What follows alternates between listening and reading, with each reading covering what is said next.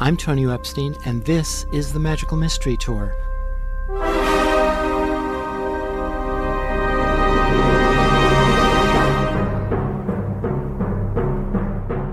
Join us as we dive into the heart of things, exploring new ideas and new ways of seeing and being in this wondrous, crazy world we share together.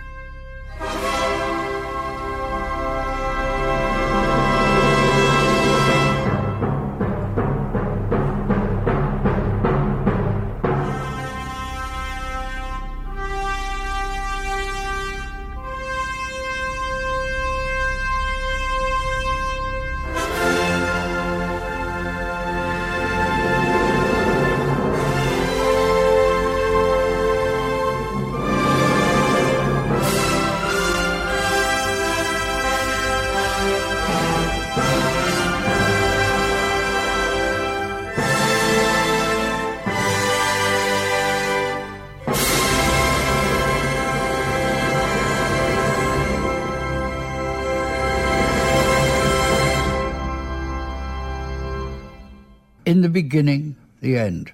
So where to start? This is a journey into sound. Brought to you in living color on WTDR. How do you like that? The fault, dear Buddhist, is not in our stars, but in ourselves. Correct. Good luck. We care about your world. Stay tuned. My guest is Leanne Domash. She's a psychotherapist in practice in New York City. She's a playwright and author of a wonderful new book, Imagination, Creativity, and Spirituality in Psychotherapy. Welcome to Wonderland. Leanne, welcome back to the Magical Mystery Tour. So today we're going to talk about embodied imagination and the Dreamwork of Robert Bosnak. Thank you, Tonio. So I thought, since I don't really feel comfortable, like working on one of your dreams, I could always give examples from the book of dreams, if you want that. Yeah, definitely. From the book or from whatever source.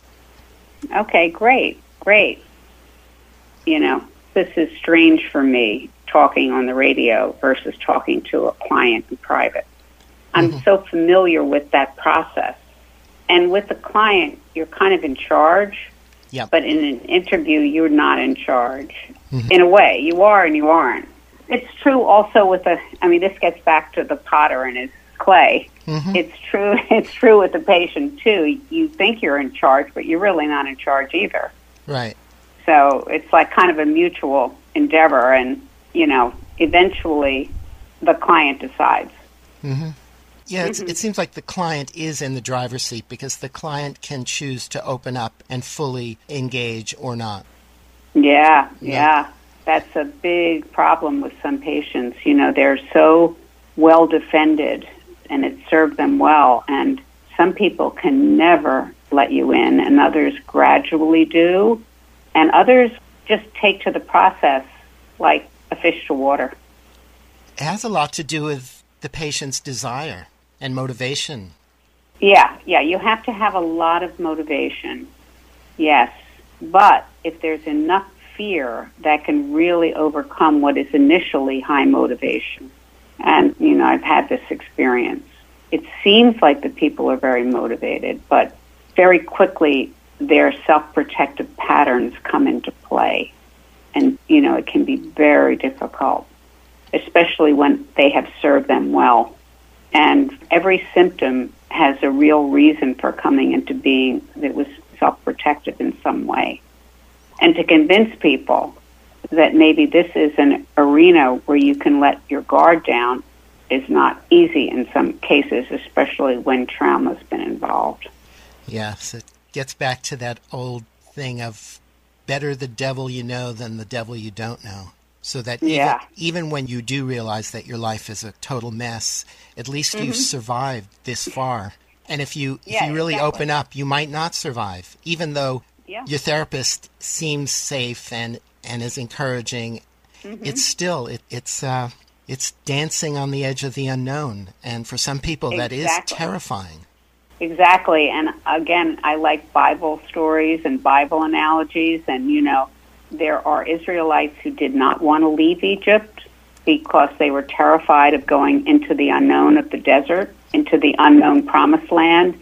And then even those who did leave were constantly thinking of rebelling against Moses to go back to Egypt because it was terrifying. That long journey was terrifying. Mm-hmm. So they would rather face almost death rather than the uncertainty. Yeah. Death is a somewhat known quantity. Yeah. And even though it is terrifying, it is sort of a known quantity. Right. And eventually it's an end to suffering. Whereas living in uncertainty endlessly is a lot of suffering. So we really have to learn to make friends with uncertainty and the unknown. Yeah, that's right. And that's hopefully what the therapist can help the patient with, because the therapist's containment of the fear and the processing of the anxieties and the narratives that they create for the patient and the patient creates for herself all help reduce the terror. Right. It's always about the narratives, the stories that are running inside. Mm-hmm. Yeah. And changing them is really hard. First, you have to realize that that's what you're running on, our stories, our old stories. Yeah. Well, sometimes you get so tired of the story that you really have a motivation to change. And that's why I entered the intensive Dreamwork training, because I sensed that I was at a point where the usual pattern was not working. And I felt that I was getting deeper and deeper into weariness and overwork for no real good reason, no creative reason, let's put it that way. There were reasons, but not creative reasons, and I wanted to do something different. I wanted to have the vitality to do something different. Do you mean in your practice? Yeah, I felt that I was working all the time and was getting very tired and not yet burnt out, but just tired and wanted more variety. I wanted to do other things in addition to the clinical work. So it sounds like you weren't really hearing what your real needs were, but you were sensing that you had needs that were unmet. Yeah, but when I heard Robert Bosniak talk, and this is, I guess, an example of aha thinking or right brain processing, I said, this would help me. I knew it, even though I didn't know what I needed help with exactly. Uh-huh. So what was it that you heard from Robert Bosniak that turned you on? He is a wonderful teacher. He's very charismatic and very intelligent, and he had a very unusual approach to Dreamwork. I mean, something I hadn't been exposed to. And although it is Jungian nature, he calls it post-Jungian, and he just had a lot of courage. He just asked somebody from the audience for a dream, and they came up in this. It was this little small lecture hall at a psychoanalytic institute. It was an audience of about maybe 40 people, 50 at the most.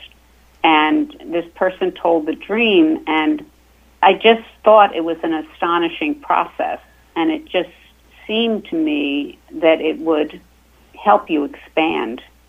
I didn't know anything about the theoretical underpinnings of it or anything, but it just seemed to me that it was a very expansive process. And I wanted to learn how to do this with patients because it seemed like, well, another one of my favorite ideas is that symbols get worn out and tired, that every field needs to reinvent their symbols. And I felt that I needed something new for my therapy work.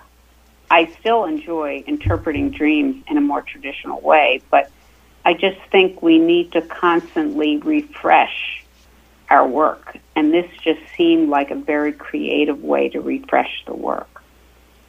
So I'm curious about how symbols get worn out. You know, a lot of our symbols or our ideas are tied to our culture.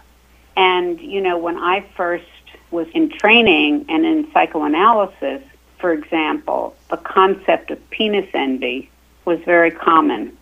And I was told when I was ambitious, that I had penis envy. Now, looking back on this is ludicrous.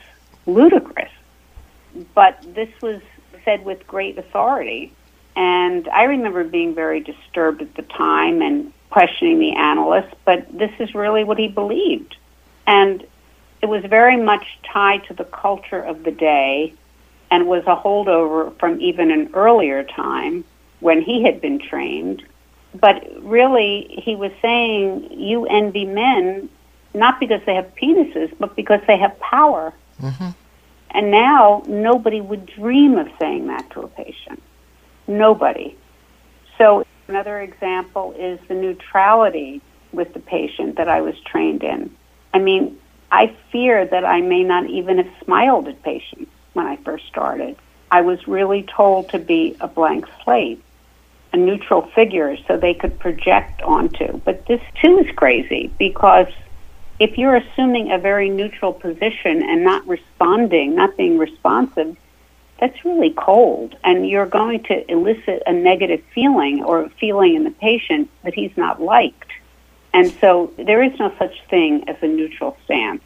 So that has yielded to a much more relational, mutual kind of experience with the patient, where there isn't this separation between the omniscient analyst and the somewhat powerless patient. This has all occurred just in the past few decades. Yes, exactly. So it's come a long way. Yeah, it has come a long way. But, 75 years from now, there are going to be new ideas and a new society and a new way of understanding things, and these things will shift. And also another thing is that we have many more ways to help people now than we did when I was first trained.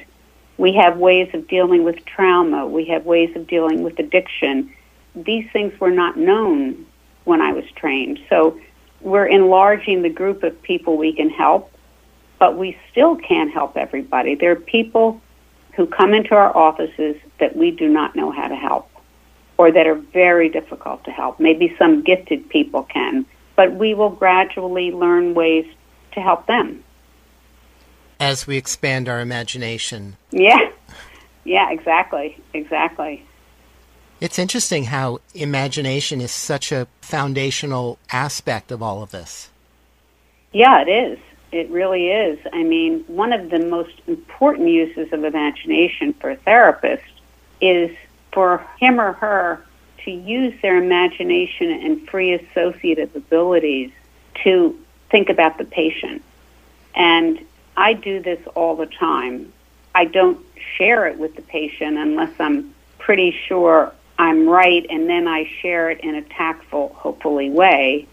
But I let my mind go all the time about the patient, who the patient reminds me of, what that word reminds me of, the nonverbal communication of the patient. I try to gather all of these things so I have a deeper sense of the patient. And then I keep them in mind, and sometimes some things bear out to be true, and other things I misunderstood. And so I wait until I get a sense of what's correct, and sometimes I take a stab at something that seems really illogical, and sometimes it works. But I think you don't want to have, quote, wild analysis where the therapist is going off on a tangent that's completely wrong, but you can't be so constrained that you don't say occasionally surprising things. Mm-hmm. It sounds a lot like the evolutionary process, biologically, and you have a chapter titled The Biology of Imagination, mm-hmm. where you go into how we are innately imaginative and creative, from the cellular level on up. Yeah.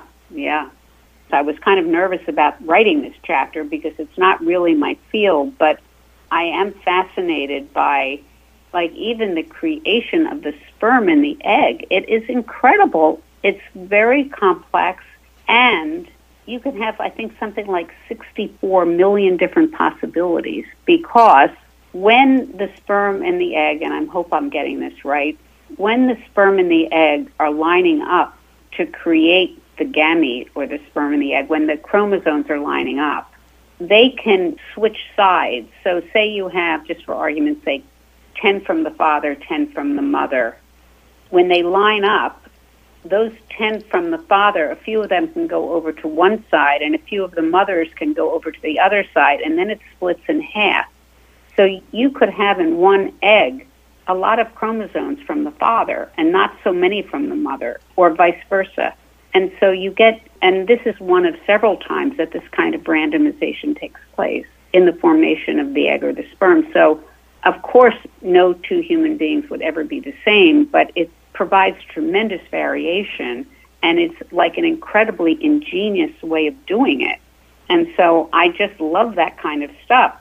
And also, like immunotherapy, from what I understand, it's not just that the therapy helps while you're taking it.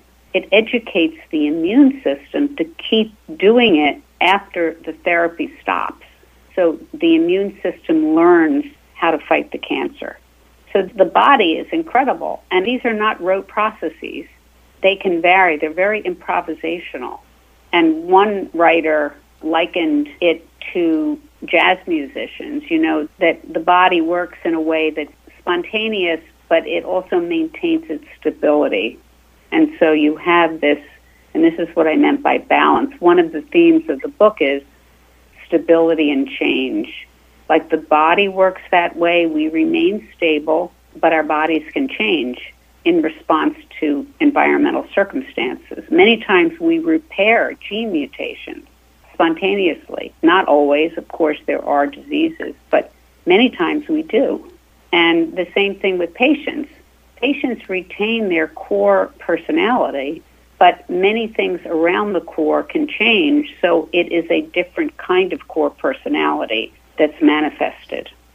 And so, this is how evolution proceeds, and this is how therapy proceeds.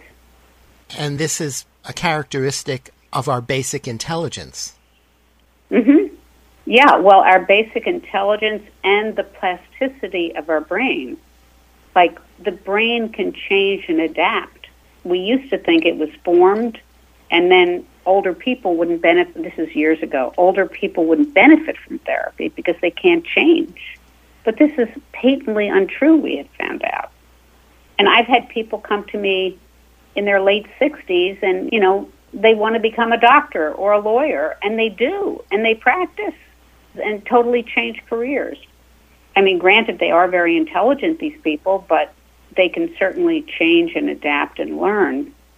And, even I give an example in the book, this woman that Norman Deutsch discussed, she was born with half a brain, but yet once that half of brain compensated for the part that was, not there, and although she was not, quote, perfectly normal, she could do a great deal. She could joke, she could work, she could, live a life that was, that was satisfying for her.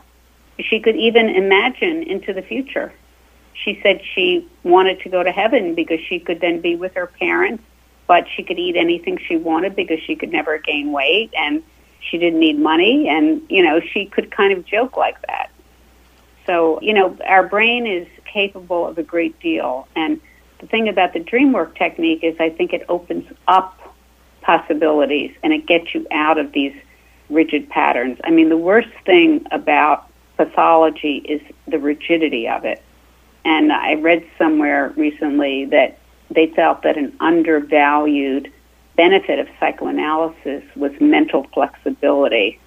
And that's also what the Dreamwork gives you, this mental flexibility that you can think of things in new ways and from different perspectives, and you can enter into other perspectives.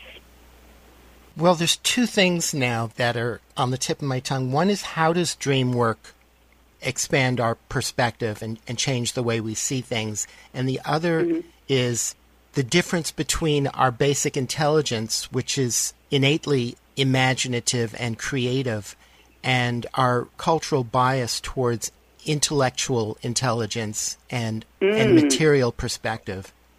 Which do you want to tackle first? Well, let's do the latter one first, or either way you're inclined. Well, I think we can talk about the latter. Ian McGilchrist wrote a wonderful, very encyclopedic book that I think took him years to write, called The Master and His Emissary. And it's really how the left brain has overtaken the right brain and dominated the world. And the right brain is the more holistic, intuitive, creative, relational aspect. And the left brain is the more logical, particular, linguistic, rational part. Now, this is an over-exaggeration, but just so we can kind of know the ballpark that we're speaking about, because everything is really an integration of the two. And so our society, and this is also what Bosniak is addressing very much, he wants to bring that imaginative, right-brained, imagistic perspective back.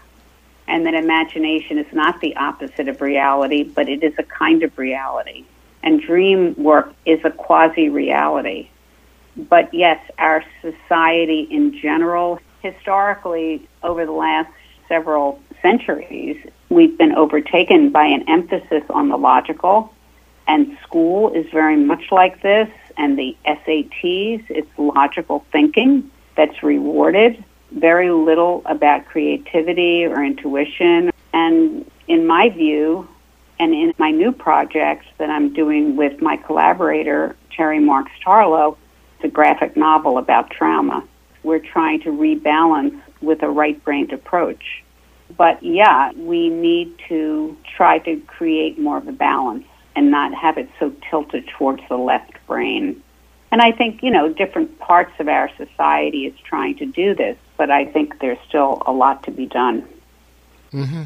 Yeah, I think we're still heavily biased toward intellectual, rational knowing and approaches. And it reminds me of the metaphor which you brought up just a moment ago about jazz, where you really have to do a lot of work and practice to master not only your instrument, but music itself, the musical language, which takes an intellectual and rote kind of practice and mastering. But then once you've achieved that, you can throw all of that out the window and improvise freely. Right. But you don't really throw it out the window because it's in your body. Exactly. You don't think about it. Exactly. That's what it boils down to. You no longer have to think about it. You're now free. You're free of the constraints of that. Right. And then you're really functioning much more in your right brain capacity. Very holistic, imagistic, relational, because you're in relationship either to the music or if it's an ensemble to the other players and so on. But there is stability there too. It's not just new. It's new and old together. Because you have a solid foundation. Yeah, you have a solid foundation. And you may have some themes that you keep going back to and then you go off. Right. You have a solid foundation or you have a theme and then you take little ventures, little exploratory tangents to see what's possible. And then you return. Yeah. And each time you do that, you can then go off on a different exploratory adventure. Right. And some are small and some could be leaps, depending on the moment and the person and the skill and what happened to them that day, So it's interesting. And that happens with doing therapy too, of course. After years of being trained, you form your own integration and then you feel free. How does that relate to this term that you call unconscious freedom? Well, that's something I coined, I think. And by that I mean you can feel kind of trapped, and many analysts have written about this, with a patient. And then all of a sudden something happens and you get an insight and you're freed from that trap and you understand what's going on. And that is a wonderful feeling of feeling free. And it happens unconsciously probably, and then you have an awareness and you're then able to go back to the patient with more confidence and a feeling of how you can help that patient get out of whatever they're mired in. and they may be mired in it with you unwittingly, and you can get out of it. And I give an example in the book which might illustrate this, is that a patient had been coming to see me and been talking to me about her very cold but weirdly seductive mother, and I felt like this wasn't affecting me. I wasn't really getting it. I wasn't really empathizing with her. I felt myself to be very detached, and I didn't like it, and I didn't know why. And then I had this dream of a mermaid with the head of Joan Crawford, and I woke up in such a cold sweat. And, you know, I, like probably most people, think of her as a very cruel mother from the Mommy Dearest book. And to me, mermaids are always entrancing and very seductive. So this was a perfect condensation of an image of a very seductive, cruel person. And when I woke up from this, I totally understood what she was talking about, and I totally felt it. And I felt very able then to be with her in the session and go very deeply into these feelings she had. I understood emotionally what she was going through instead of understanding it intellectually. Intellectual understanding doesn't help anybody in therapy. It doesn't help the therapist. It doesn't help the patient. And that's why left-brained approaches don't work, at least not in psychodynamic psychotherapy. So for the kind of therapy I do, which is psychoanalytically informed, you have to have a deep emotional grasp of what's going on between you and the patient, between you and the patient's material and anxieties and so on. And this dream gave me a deep understanding of what this patient was going through, so that when I spoke with her, I felt I could be more present and inquire in a deeper, more empathic and understanding way. You're talking about an embodied experience of that. Yeah, of what the patient was going through, so that the more embodied I felt I could help her get in touch with her embodied experience of her mother. And so we're not just speaking intellectually like two talking heads, but we're relating emotion to emotion or body to body. Mm-hmm. So I think that's probably a perfect lead-in to the way Dreamwork helps open up all of this. Yeah, well, you know, this is a vast subject, but there are a couple of different things. One is the embodied imagination approach, which emphasizes the body, and that's how you gain the benefit. But just dream work itself, from a scientific point of view, when you're in a dream state, your right brain is totally involved in REM sleep, and you are able to make associations that you can never make when you're awake, and all kinds of censorship is going on. So you're able to make much more distant and unusual connections in the dream state just from the way the brain works in REM sleep. So you mean that the left brain is kind of offline? Yeah. And the dream researcher, Richard Stickgold, says that the brain is really looking to make unusual connections or new connections in that state. And so there's like a predisposition to something new or creative going on. And you can think about it more easily because you don't have the left brain censoring and, you know, putting brakes on. And then another dream researcher, Mark Lechner, says that this is, he calls it like dream Darwinism, that you can then keep the ideas that have value and discard the ideas that don't. You know, and there are a lot of scientific discoveries that have come from dreams. And these are discoveries that the researchers were very frustrated with when they were awake. They couldn't figure it out, and then they had a dream and they figured it out. So I don't know how common it is, but there certainly are things like that. And I've had that too, you know, about patients where you wake up and you say, oh my God, that's what it is. So that's just by way of saying, in general, the images and the dreams and the associations, they're much easier to make creative associations than the dreams. But in terms of Bosnak, should we discuss that technique, or how did you want to proceed? I'm just wondering if there's any other foundational things we should cover to set this upon. You write in the book about magical thinking and how it is not necessarily mutually exclusive of critical thinking. We keep both. And again, in a way, if you want to sort of generalize, the magical thinking arises more from right brain perspective and the logical from the left brain, but we all need an integration of the two to function well, that we can't be creative without having both. And we can't have evolution without exploring or making new connections, continually creating new possible connections from which to draw upon as viable possibilities. Because if we're just in a critical thinking, rational mode, we'll never explore anything new. Right. And that's what I mean by symbols getting worn out, tired, and finally die. We have to keep infusing our thinking with new ideas, and then we can decide if they're right or wrong. Or we can decide how to make them more right, develop them further. But, it's from the unconscious or the right brain, that's the wellspring of new ideas. And then they can be brought out into the open and maybe evaluated and developed. It's like a writer, and I'm always telling my patients who are writing in various capacities, that first draft is just from your unconscious. Don't criticize it, don't squash it. Let it develop, rewrite it, and then down the line you're going to edit it.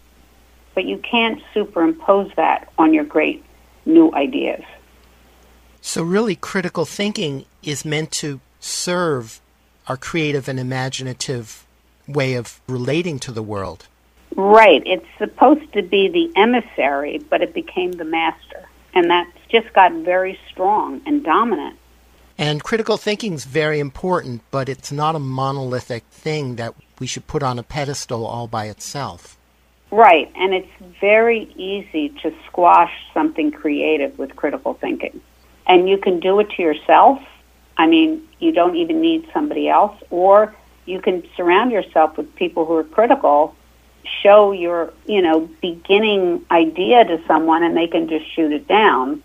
And, yeah, it's very difficult to combat that.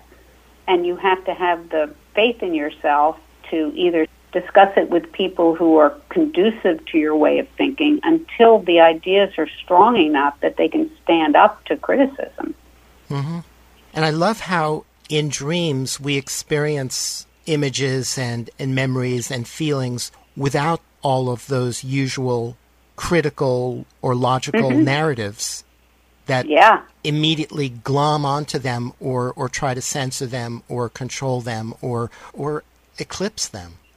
Right, and that's why dreams are so valuable in therapy, not only for the reason you just said, but many scientists and therapists think that those images are really early memories that we can gain access to through Dreamwork. So there's some form of early memory that we get a chance to kind of work on that otherwise is fairly inaccessible. So it's just a fantastic resource. So let's jump into Embodied Imagination and Robert Bosnak's work. Well, I can give you an example of the first dream I had in this 3-year intensive training course I took with him.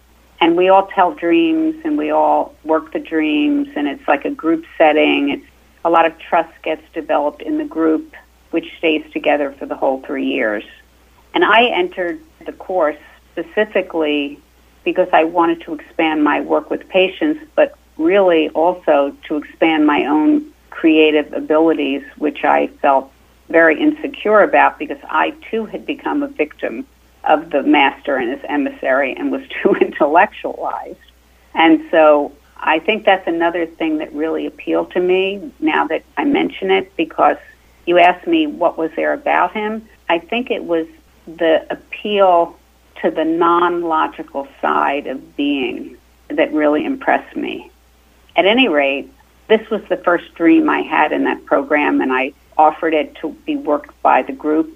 And the dream was I was in a restaurant, and we were all group, and we were going to go somewhere else because the restaurant was dirty. But there was one person, one of my colleagues, said he's not going to go with us because his wife is late, and he's going to stay behind. And even in the dream, I was impressed at this guy's ability to just rely on his own point of view and not be influenced by others, that he could break the frame of what we were all doing and just stay there and wait for her and join us later. And then all of a sudden, a man I know asked me to come with him to this playroom in his building where his wife and 2 kids were. And when we went into the playroom, the wife had her hair in dreadlocks, and they were bright primary colors, the dreadlocks, like red, blue, yellow, and it was like shocking to see this hair, and I didn't understand it at all. And then the third image was this man asked me to do him a favor and go and get something for him.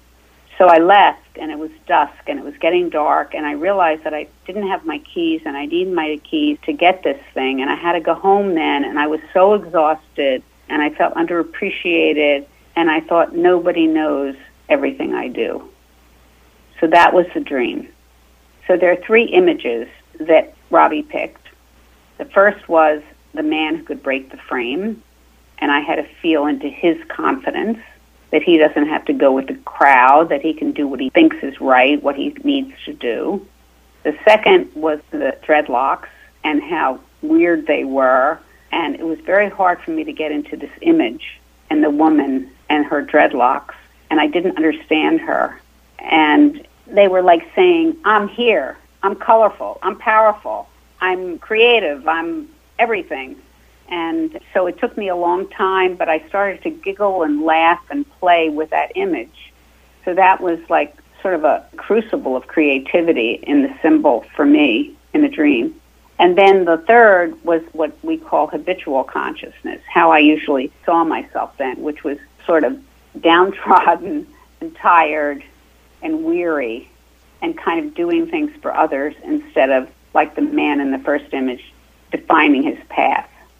And so I kept repeating those to myself because that's called a composite. You say them forwards and backwards in your mind until they are almost simultaneous. And you practice that for a couple of weeks after the dream work. And that can create new ways of seeing the world. And, you know, the pun in the dream, dreadlocks, like I felt locked into this way of being, overworked and tired, yet I at the same time dreaded to change it and try to be more creative. So that was the composite that I practiced. And then that night I had a follow-up dream, which was very interesting to me in terms of symbolism. In the dream, I was in a hotel room, and I had triple locked the door because I was afraid of thieves or rapists or whatever. I was frightened, and I was locking myself in. But then, all of a sudden, the wall became kind of transparent, and I could put my hand through the wall and unlock the door from the other side very easily. So to put on my interpretive hat, it was like I was locked into this way of being, but I was starting to feel I could be more free and unlock the door and leave. So that was my initial experience in the course. So in Embodied Imagination, working with these dream images, how do you actually work with them to embody them and bring them into your being in a way that changes, that creates change within you? Well, yeah, that's the essence of it. That's the art of it. And this is not easy to do, but you have to help the person transit into the image by having them observe the image very carefully. Like the easiest one would be the downtrodden woman at the end of the dream, because that's how I usually saw myself, so that isn't hard. So you say, you know, what is the environment? Oh, it's getting dark, it's dusk, it's getting darker. And you say, how does she feel? Well, she feels very downtrodden. Well, what about her body makes you feel that? Well, she's slouched over and her face looks haggard. Well, what's haggard? Well, her jaw is dropped and she's kind of frowning. And how is she walking? Well, she's walking kind of slowly because she's so tired and she feels weary. What about her makes you think she feels weary? Well, just there's a droopiness to her appearance. And you keep going into the image, and then you say, well, where in her body does she feel the weariness the most? And I might say, well, in her head and her shoulders, that her head is too heavy and it's leaning over and her shoulders are slouched. And so I'd say, well, can you feel the weariness of the woman with her heavy head and her slouched shoulders? Can you feel that woman, how weary she feels? And you keep doing that until the person gets into that weary image. And so you try to do that. Now, it's easiest to do with the habitual image because there are two types of images, basically, that you're looking for. One is a habitual image. That's the sameness. See, this is the sameness and the difference, or the similarity and the difference, or the basic theme and then the improvisation. You look for the habitual image, but you also look for the alien images, the ones that are different from the habitual image. And that would be the woman with the dreadlocks and the man who can break the frame. And you combine the habitual with the alien images to create a new composite and a new possibility for the person. So you're working with similarity and difference. Yeah. You're working with what is usual for the person and what seems very different to the person. So what's familiar and what may previously have seemed to be outside the realm of possibility. Yeah. Yeah. And Bosnak believes that you really only learn from the alien intelligences. You don't learn that much from what you already feel. So that's kind of interesting. Yeah, but it's not easy necessarily to open oneself up to what is alien. Right, and that's the work of the dream work and the skill of the dream worker that can help you do that as you get more used to doing this work. And I'm very proud to say that our group, our class, has stayed together, and we continue to meet and work each other's dreams, even though we've all graduated. So you described embodying the experience of the dream image of the downtrodden woman aspect of the dream. Could you take us through, the embodiment of the image of the woman with the bright, colorful dreadlocks? Well, she was a lot harder for me, and it took a long time for me to get into that image. I mean, this dream work is time-consuming. It takes a long time to do it well. And also, Robbie said to me it made sense that I didn't understand her because this was alien to me. Because I kept saying, I don't understand her, I don't understand her. So in a way, the more alien, the better. Yeah, it is better. It's better. That's like saying the medicine is good for you. But what happened with that image was I kept trying to get into the dreadlocks, and I started thinking about my grandson, who was, I think, about 2.5 at the time, and he was very funny. And I kind of was laughing with him. I started talking about him, and it was like he was there, too, because he was very young, and he was not affected by his left brain yet at all. And he was funny, and I told some jokes that he told me, and I started laughing and giggling like I was very young. Because I was sort of in this and I didn't mention that you're first brought into a hypnagogic state, or almost a state of hypnosis at the start of the work. I forgot to mention that. So I was already in this hypnagogic state, and so he came to my mind, and some jokes he had just told me, and I was bringing them up, and that went along with these Crayola-colored dreadlocks. They were like crayons. And it's like, a young child playing and drawing and everything. And so I kind of got into this reverie about him, and it became easier for me to embody the woman then and the dreadlocks. So that's what happened. and then I finally embodied her. So yeah, at the start of this work, before you begin, you do a relaxation technique with the patient, and then you also do a body scan with the patient. And I can just say briefly, the relaxation technique can be many things, but many times it's just counting down from 20 to 10 as if you're going down an elevator or going down the steps to the ocean, that kind of thing. And then from like 9 to 0, you do a body scan where you circle your body to see how you're feeling, just to take note of it, but don't change anything. And you do this very slowly, so you bring yourself and the patient into this semi-hypnotic state before they tell the dream. And that makes it easier to enter the images. So you said that this is a long process, working with the dreams. How long do you generally work with each particular set of images? Typically, when we meet as a group, we reserve an hour and a half to work a dream. And maybe the last part of that is our discussion about the work. So I would say you need an hour.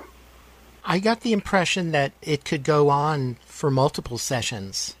Or is that just the practice that the patient or the person who's working with the dream does within the context of their own life? You practice the composite after the session, and that goes on for a couple of weeks. Okay. But to form the composite, you do that in a session. Okay, got it. But that practicing is very important, and that is part of the dream work. You're right. I mean, if you don't practice it, you may not form a new network.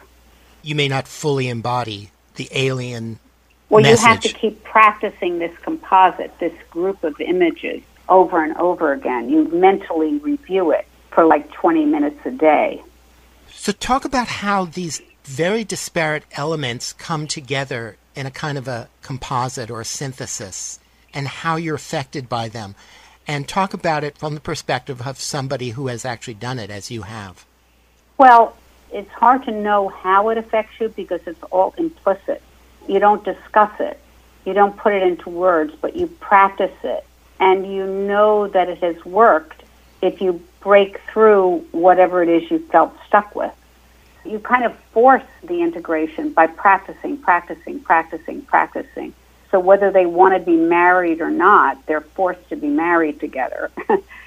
But I came into the program wanting to write more, and that started to happen.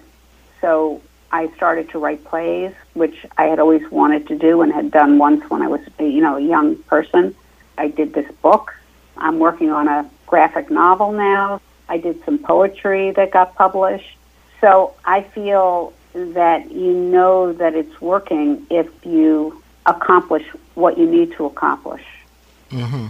So you don't necessarily have a sense that those different elements are actually coming together within your own awareness in the moment, necessarily.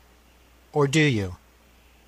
I think you do, because they get closer and closer together as you practice them. And sometimes you have what's called an emergent phenomenon, where something new comes to your mind. Mm-hmm. And so that's directly out of the composite. And sometimes we ask people right at the end of the session, is there anything that's coming to your mind now? And sometimes people will come up with some image that then leads them in a new direction.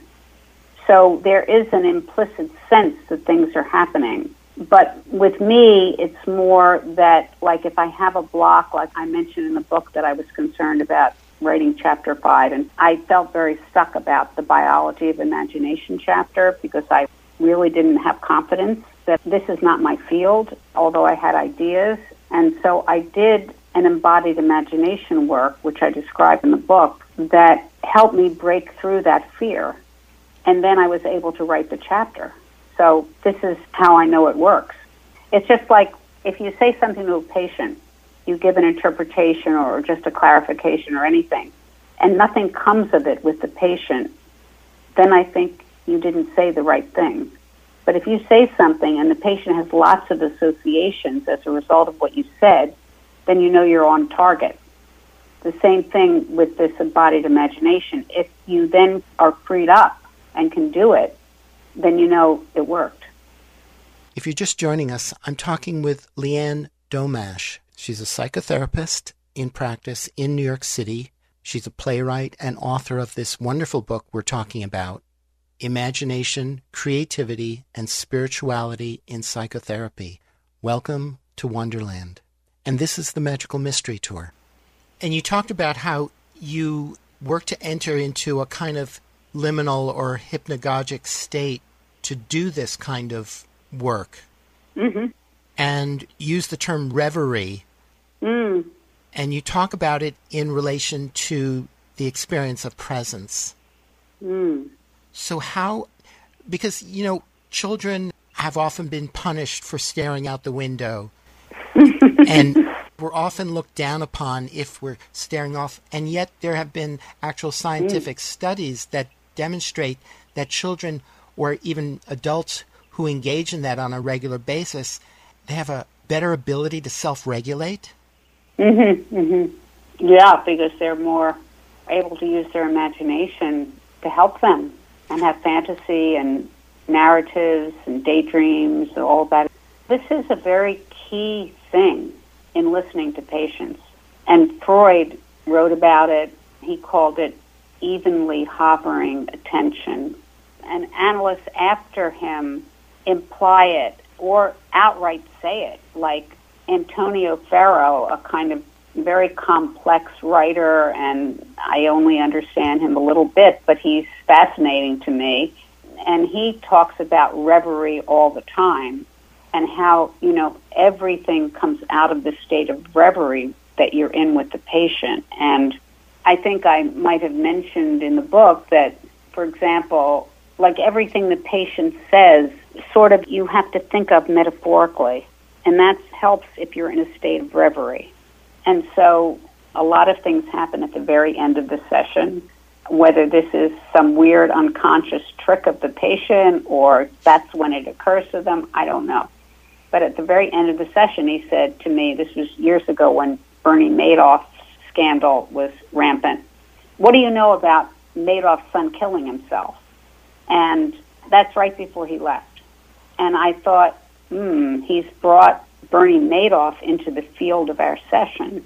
What is this about? And I kind of, in my reverie, he had some borderline unethical dealings and behaviors, and I thought he was beginning to want to really address them because of the effect it could have on his family.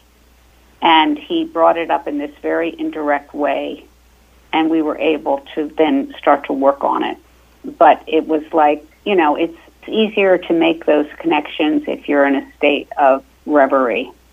Again, you don't want to be in a logical framework with a patient. That is not going to help. They're already able to do that, most of them. They understand things in a logical way, and that doesn't make a bit of difference to them in terms of change. Mm-hmm. And I love that notion of looking at our lives as if we're in a dream, kind of looking at our waking reality in symbolic terms, more symbolic terms than quote-unquote literal terms. Yeah, well, this Pharaoh believes each session is a dream, a waking dream, yes. And so it's an interesting way to look at things, and I think it makes sense, and I think it's a powerful way to work, and it's also a very interesting way to work. Yeah, particularly like if we have difficult challenges in our lives or people in our lives who we're having difficulty with, to look at them or to try to see them in symbolic terms.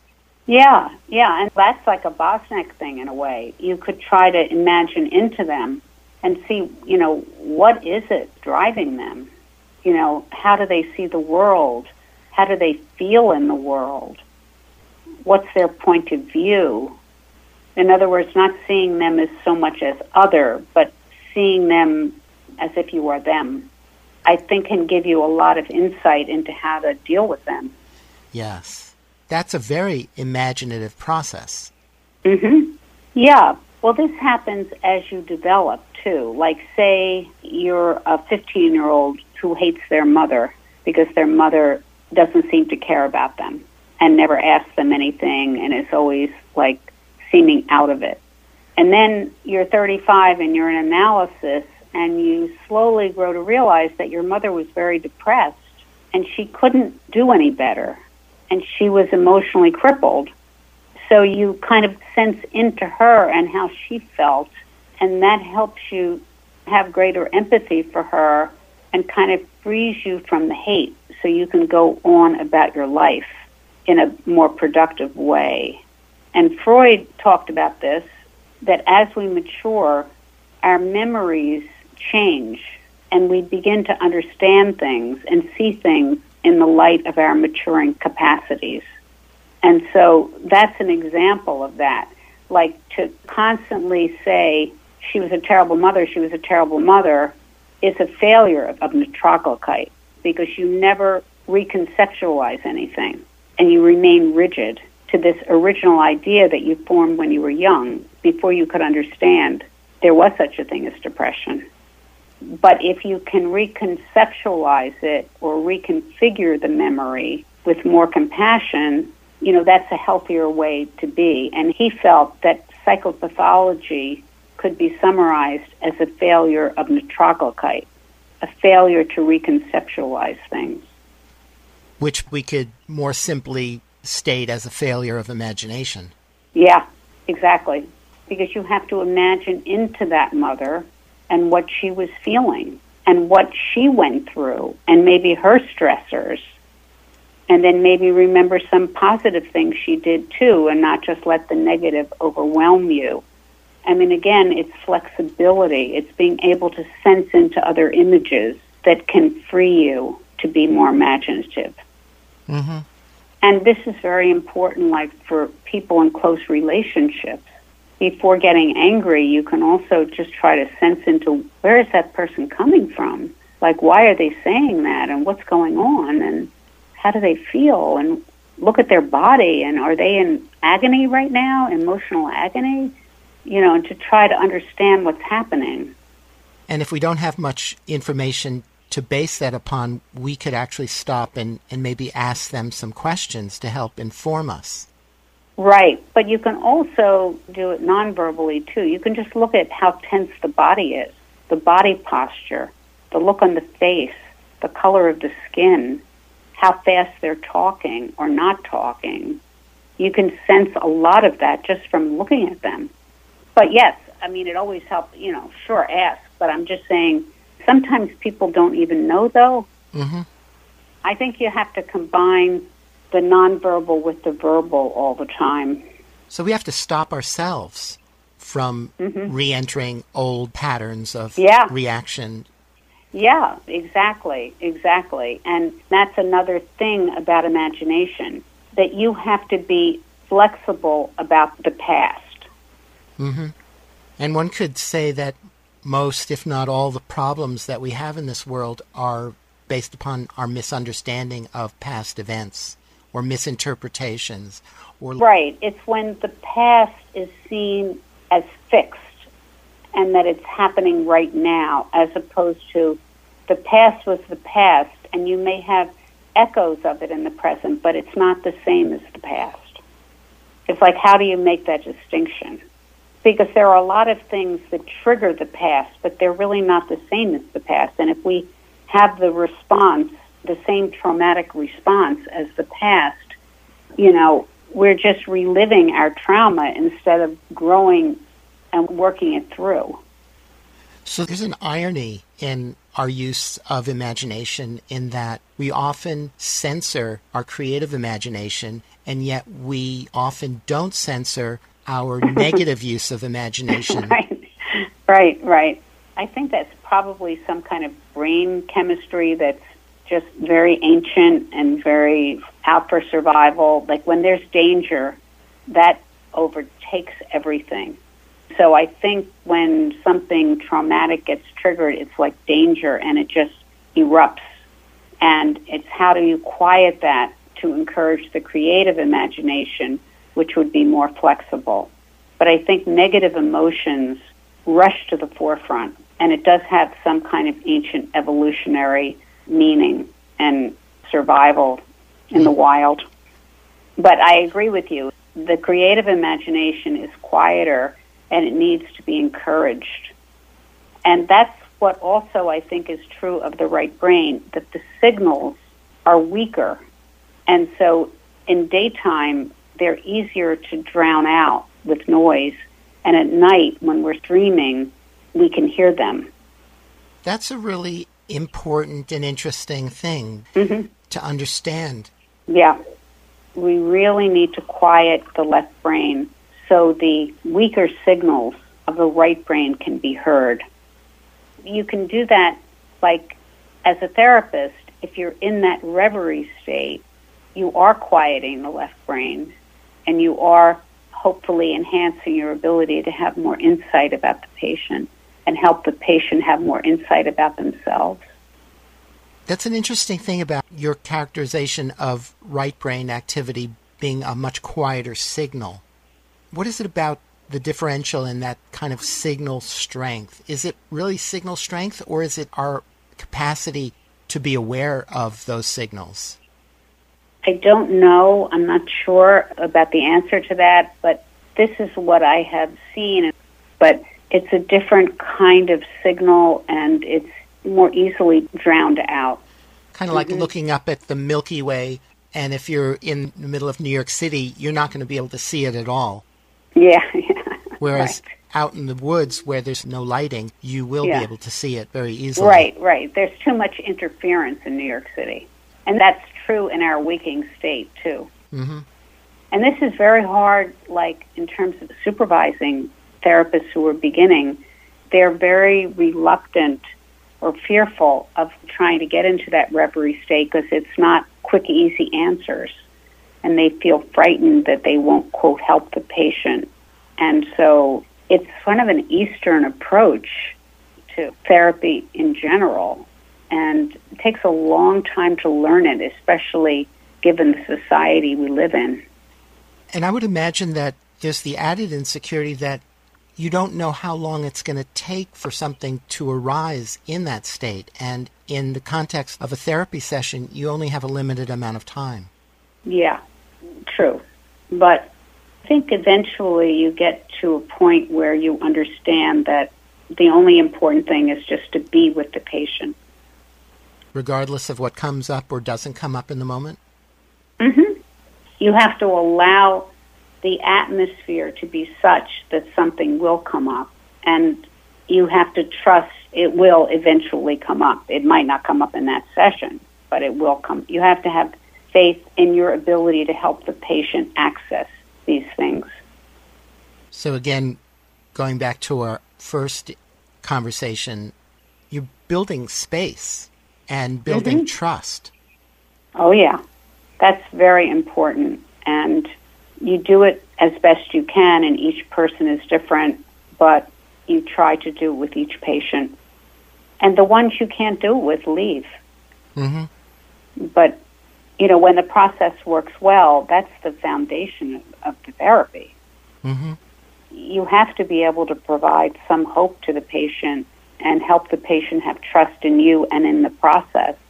And that facilitates healing. And it's just like, I mean, there's an analogy to the placebo effect where there are real brain changes in a person who's having a placebo effect. You know, they produce various hormones, etc., that help them, say, if they're in pain, feel less pain, and produce dopamine, like Parkinson's disease, which has medications that increase dopamine. So does the placebo effect frequently do that, and some people feel that the benefit from the medications is as much from the placebo effect as from the medications. So the brain can do a lot in response to a good, trusting relationship. So a doctor or therapist, quote-unquote, bedside manner goes a long way in this. Oh, I think it's very, very important. And again, in our mechanized, materialistic world, where unfortunately people don't have much time and they have to see many patients to satisfy their employer or their hospital complex, many doctors forget about that. Not all, and I am blessed with having some doctors who definitely understand the importance of that. But, I just know from my experience and those of my patients and my colleagues, that's not always the case. So learning the art of cultivating the placebo effect. Oh, yeah. Very important. Very important. And it's something that really can enhance the response to medication tremendously. Because I think a key element of that is that healing and change come from within the patient, not from the doctor or therapist outside of them, as we tend to misunderstand in our culture. Yeah, but it comes from within them, partly based on that trusting relationship with the doctor. Exactly. Hence the placebo effect. Yeah, it's interesting. Like a good parent with a child just facilitates positive development, or a good partners with each other facilitate growth and development, because, there's a feeling of trust, and that allows you to think of interesting new things, and you're not on guard, you're not hypervigilant, and so on. So it's very growth promoting. Mm-hmm. So I'm curious about this collaboration that you're doing with Terry Marks Tarlow. Mm-hmm. Oh, well, this is a lot of fun, and she's a wonderful artist and therapist, of course, and we're doing something that has a lot of dreams in it, and one of the characters is in therapy and does embodied imagination in the book, and Terry has been able to capture this visually, so it's really great. And we take two friends who provide this kind of good relationship with each other. See, this is an example of just two close friends that are helping each other. And I don't want to give too much of it away because we're only half done. But it's really the story of trauma and how someone can recover from it. It sounds like an imaginative way of working with trauma or healing trauma. Yeah, it is. And it's like a fable, kind of. It's part fable and part actual reality. And it goes into dreams in different ways. And then she's in therapy and she works through a dream using embodied imagination. And the composite and everything is visually represented, and the dream is visually represented. And it's been a lot of fun to work together on this. We've been working on it for a long time, and we're only half done. And is this in the form of a book? It's a graphic novel. Uh-huh. That'll be interesting to read. Yeah. We're in the process of maybe sending it out now to see what kind of interest we can get in it from agents. And, we've done a lot of work. We've written and rewritten it so many times. And I think it's really solid now. It's interesting, again, how things develop, because, it's really evolved over the course of a couple of years. So because this is not a genre that's that well understood or that popular, so you kind of have to create it yourself. Mm-hmm. There is something called graphic medicine, which has a number of books that kind of try to tackle psychological issues, but there aren't that many examples of it. So we've kind of created our own approach. Integrating magical thinking and critical thinking in a sense. Yes, because we have some real factual information and so on, and we have a lot of fantasy also, and dream world, dream-like things that are going on. So sometimes it's a fable and a fairy tale almost, and sometimes it's two friends talking to each other. And it reminds me of this wonderful quote that I just discovered in the latest book I'm reading for an interview. It's a quote from Wittgenstein. It goes like this: "Don't, for heaven's sake, be afraid of talking nonsense, but you must pay attention to your nonsense." Mm. Isn't that wonderful? Mm-hmm. Yeah. I just love that. Yeah.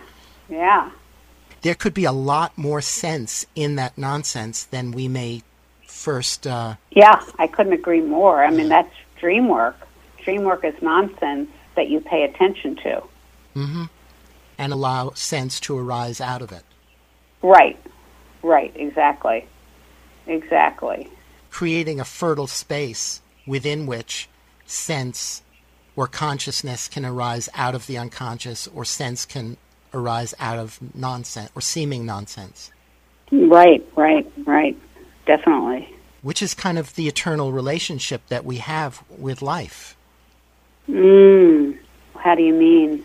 Well, it seems like our ongoing lives are continually arising anew out of this dynamic tension between what we know, what we've experienced, and what we don't know and haven't experienced yet. Right, absolutely. Yeah, totally. And this is reminding me of my childhood preoccupation with Alice in Wonderland, which was just, talk about nonsense and sense. And, oh my God, unbelievable. Mixture of it and bewilderment and shaking you up so you think of new things. And I think that's something that I strive for when I talk to patients. I try sometimes to speak to them in a way that doesn't sound completely logical, to help shake them up some.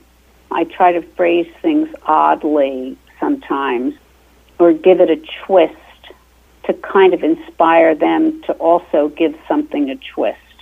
Lewis Carroll was unbelievable in his ability to do that.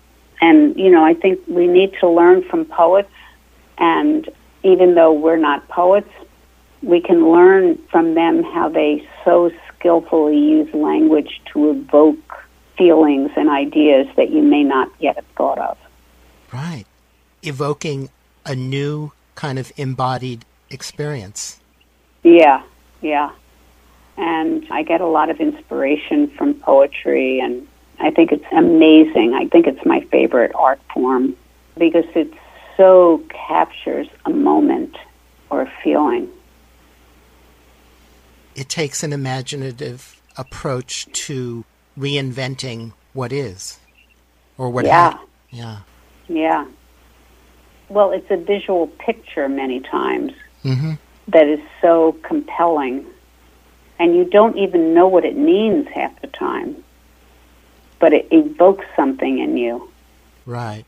It evokes a feeling. And poetry can help patients, too, a lot, by giving them inspiration, by putting into words their feelings. I mentioned in the book about a patient of mine who, when she went to college, she was completely overcome with anxiety and separation anxiety, especially from her family, and she didn't feel really equipped to live on her own, and she put poems all over her walls that said what she felt or soothed what she felt, all kinds of things. Some were soothing, some expressed what she felt, and she kind of contained herself that way.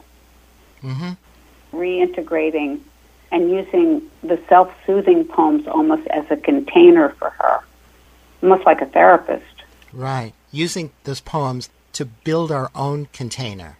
Right. She built her own container, right, without a therapist, right. And later she went into therapy. And it worked.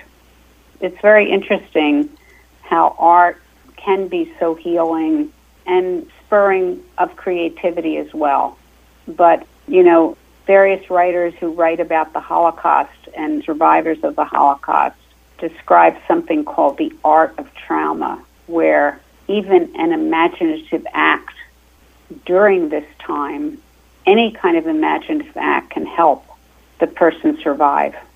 And in one article, this young girl, a young teenager, she was on a kind of like a train, a transport train to a camp, and her brother died in her arms from malnutrition, her younger brother. And she said, instead of getting overcome with grief, she said, I'm going to live one day beyond Hitler. I'm going to live. And indeed, she did live. And when the Russian doctor examined her at liberation, he said, it is a miracle you survived with all the illnesses you have and how thin you are and how malnourished. He couldn't understand how she survived. And, it was this imagination of I'm going I'm going to outdo Hitler.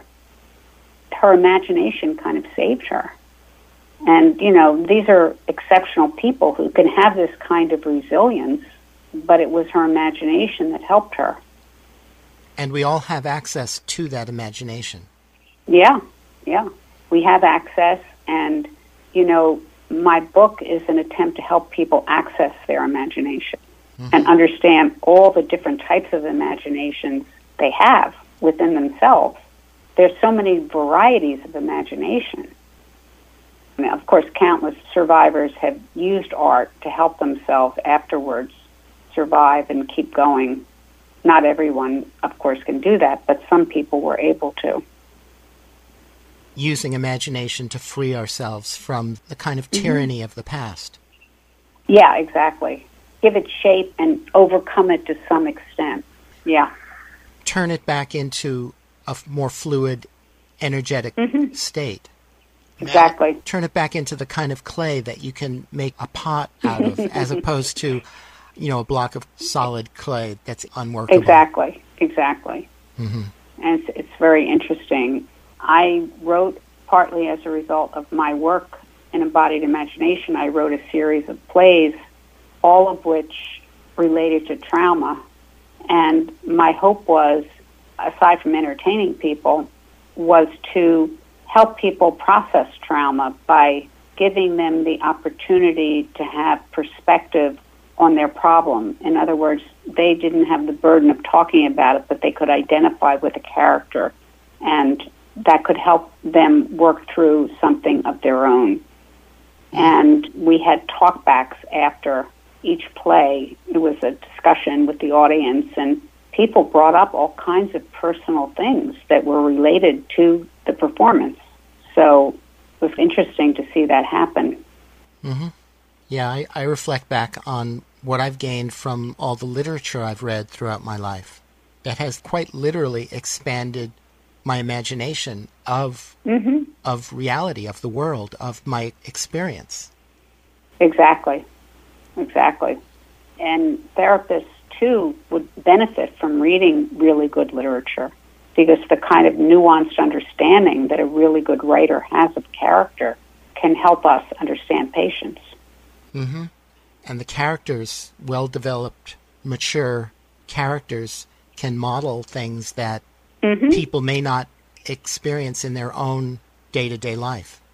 Absolutely. I mean, I remember that as a child, reading about Eleanor Roosevelt or Joan of Arc or these courageous women. I mean, that gave me tremendous inspiration.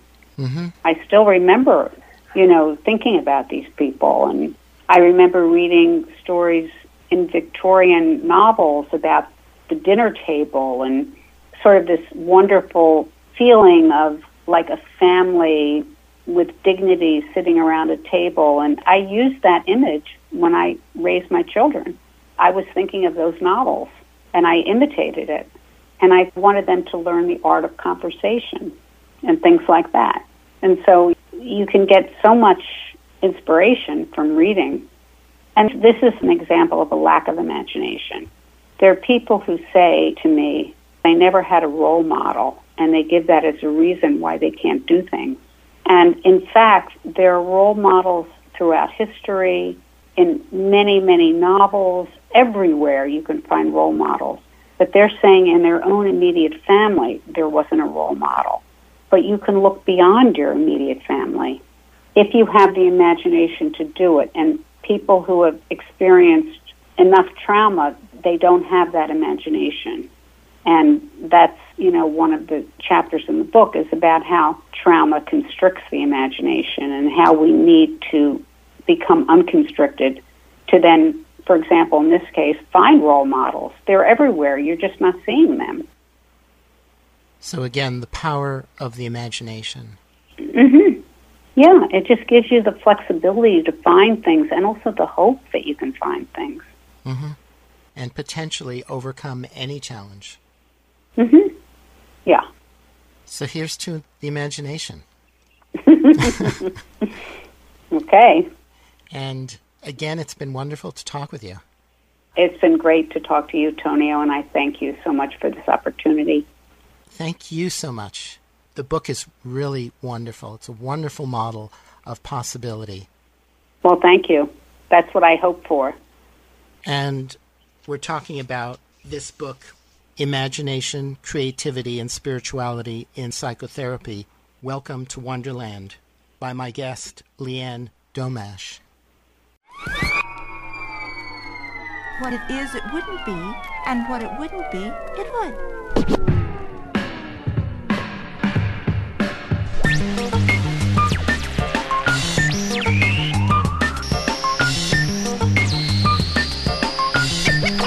And that's where all my ups and downs began.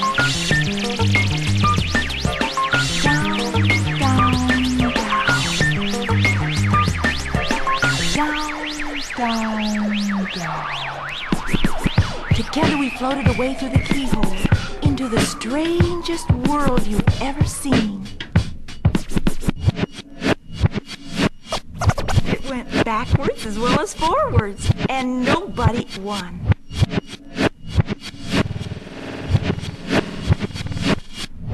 Nonsense!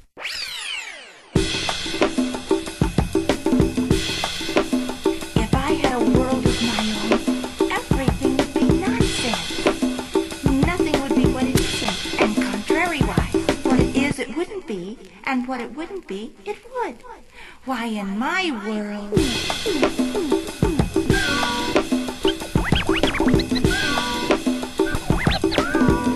And I was getting lost in the woods all over again. And to make matters worse, the forest paths around me were as mixed up as I was.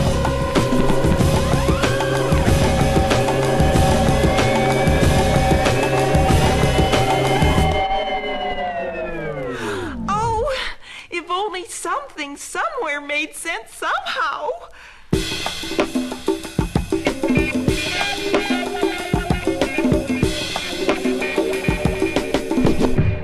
And when I came up for air, there I was, at the very door of Wonderland. And that's it for this Magical Mystery Tour. Thank you so much for listening, and until next time, take good care of yourselves and each other,